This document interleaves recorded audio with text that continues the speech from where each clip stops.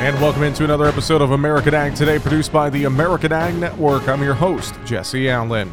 Joining us today, Vice President of Policy with the U.S. Wheat Associates, Dalton Henry. Dalton, thanks for making the time to join us today. Absolutely, Jesse. Thanks for having us on.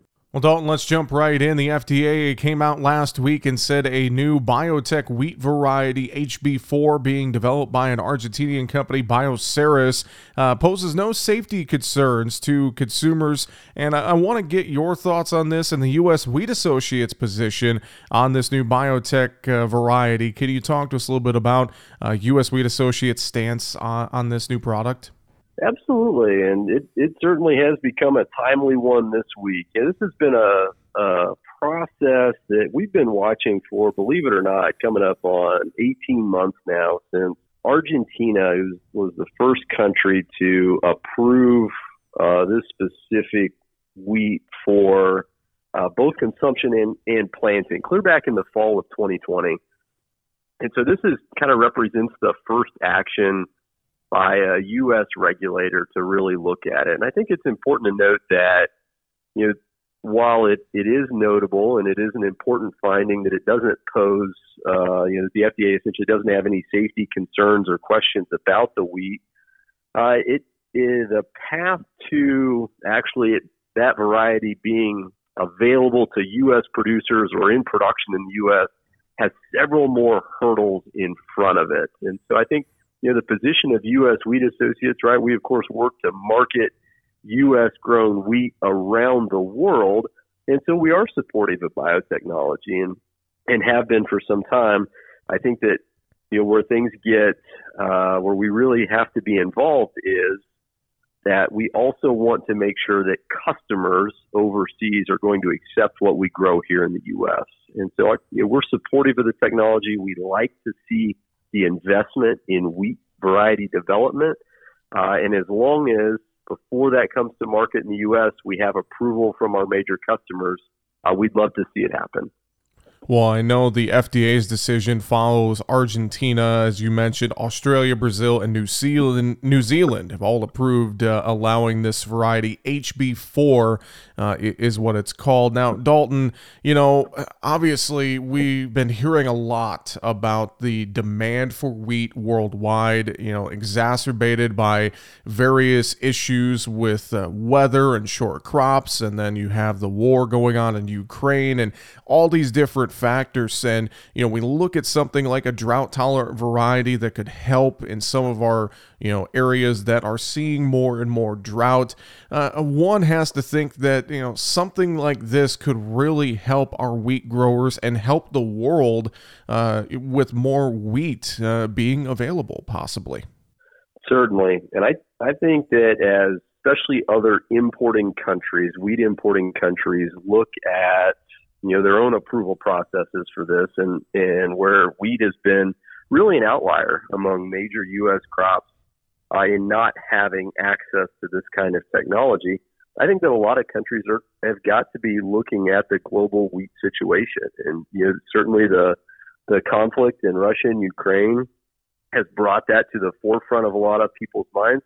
But even just looking at production conditions in major growing countries over the last couple of years, certainly Australia has been no stranger to drought, with drought-stricken crops almost being more normal than normal production years for them.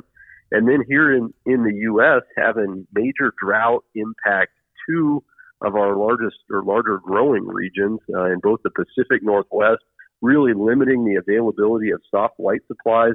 And then, of course, in kind of the upper Midwest and the Dakotas and Montana, really limiting hard red spring wheat production. And so I think that combination of factors being on a lot of people's minds, and then the trait that's actually coming forward, or that Bioceres is bringing forward, being drought tolerant, creates a pretty unique set of circumstances.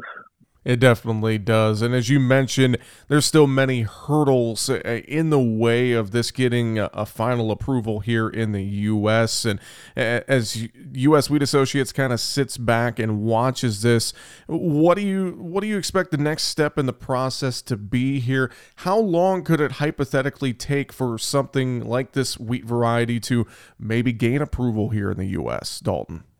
GM approvals in the U.S. are long, and I think timelines are always difficult to predict. But essentially in the U.S., we have 3 separate agencies that all regulate different aspects of bringing a product like that to market. And so you've seen one of those go with the FDA and kind of taking a look at it and saying, we have no further questions about safety for consumption and that piece. The other 2 are USDA and EPA, and USDA is probably not surprisingly has the most significant role to play in that. So I think when we look at next steps, right, you're likely to see a company like Bioceres because they don't currently have a U.S. plant breeding program.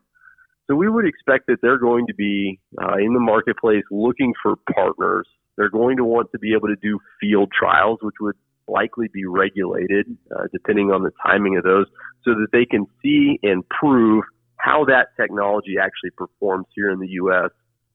And as we get through that, you come to the point of USDA actually taking a look at the product and eventually making a decision to deregulate. And so that is a years-long process. And that puts U.S. producers in a little bit of an odd spot in that it's not very often that a new technology comes to market and we're kind of not sitting back, but we are farther behind relative to other countries in potentially adopting a technology like this. Argentina, maybe not truly widespread commercial adoption yet, but regular reports of around 50,000 hectares being planted. So certainly substantial production. And Australia already being to the point of Bioceres having said that they've applied for planting approvals there. And so I think that as the U.S. farmers look at the adoption of this technology and watch it kind of work its way potentially through the regulatory process, we're also going to have the benefit of seeing how customers react around the world to these other regions starting to grow this technology. And also, it gives us an opportunity to see, does it perform as well in the U.S. or does it perform as well in Australia as the reports have been in Argentina?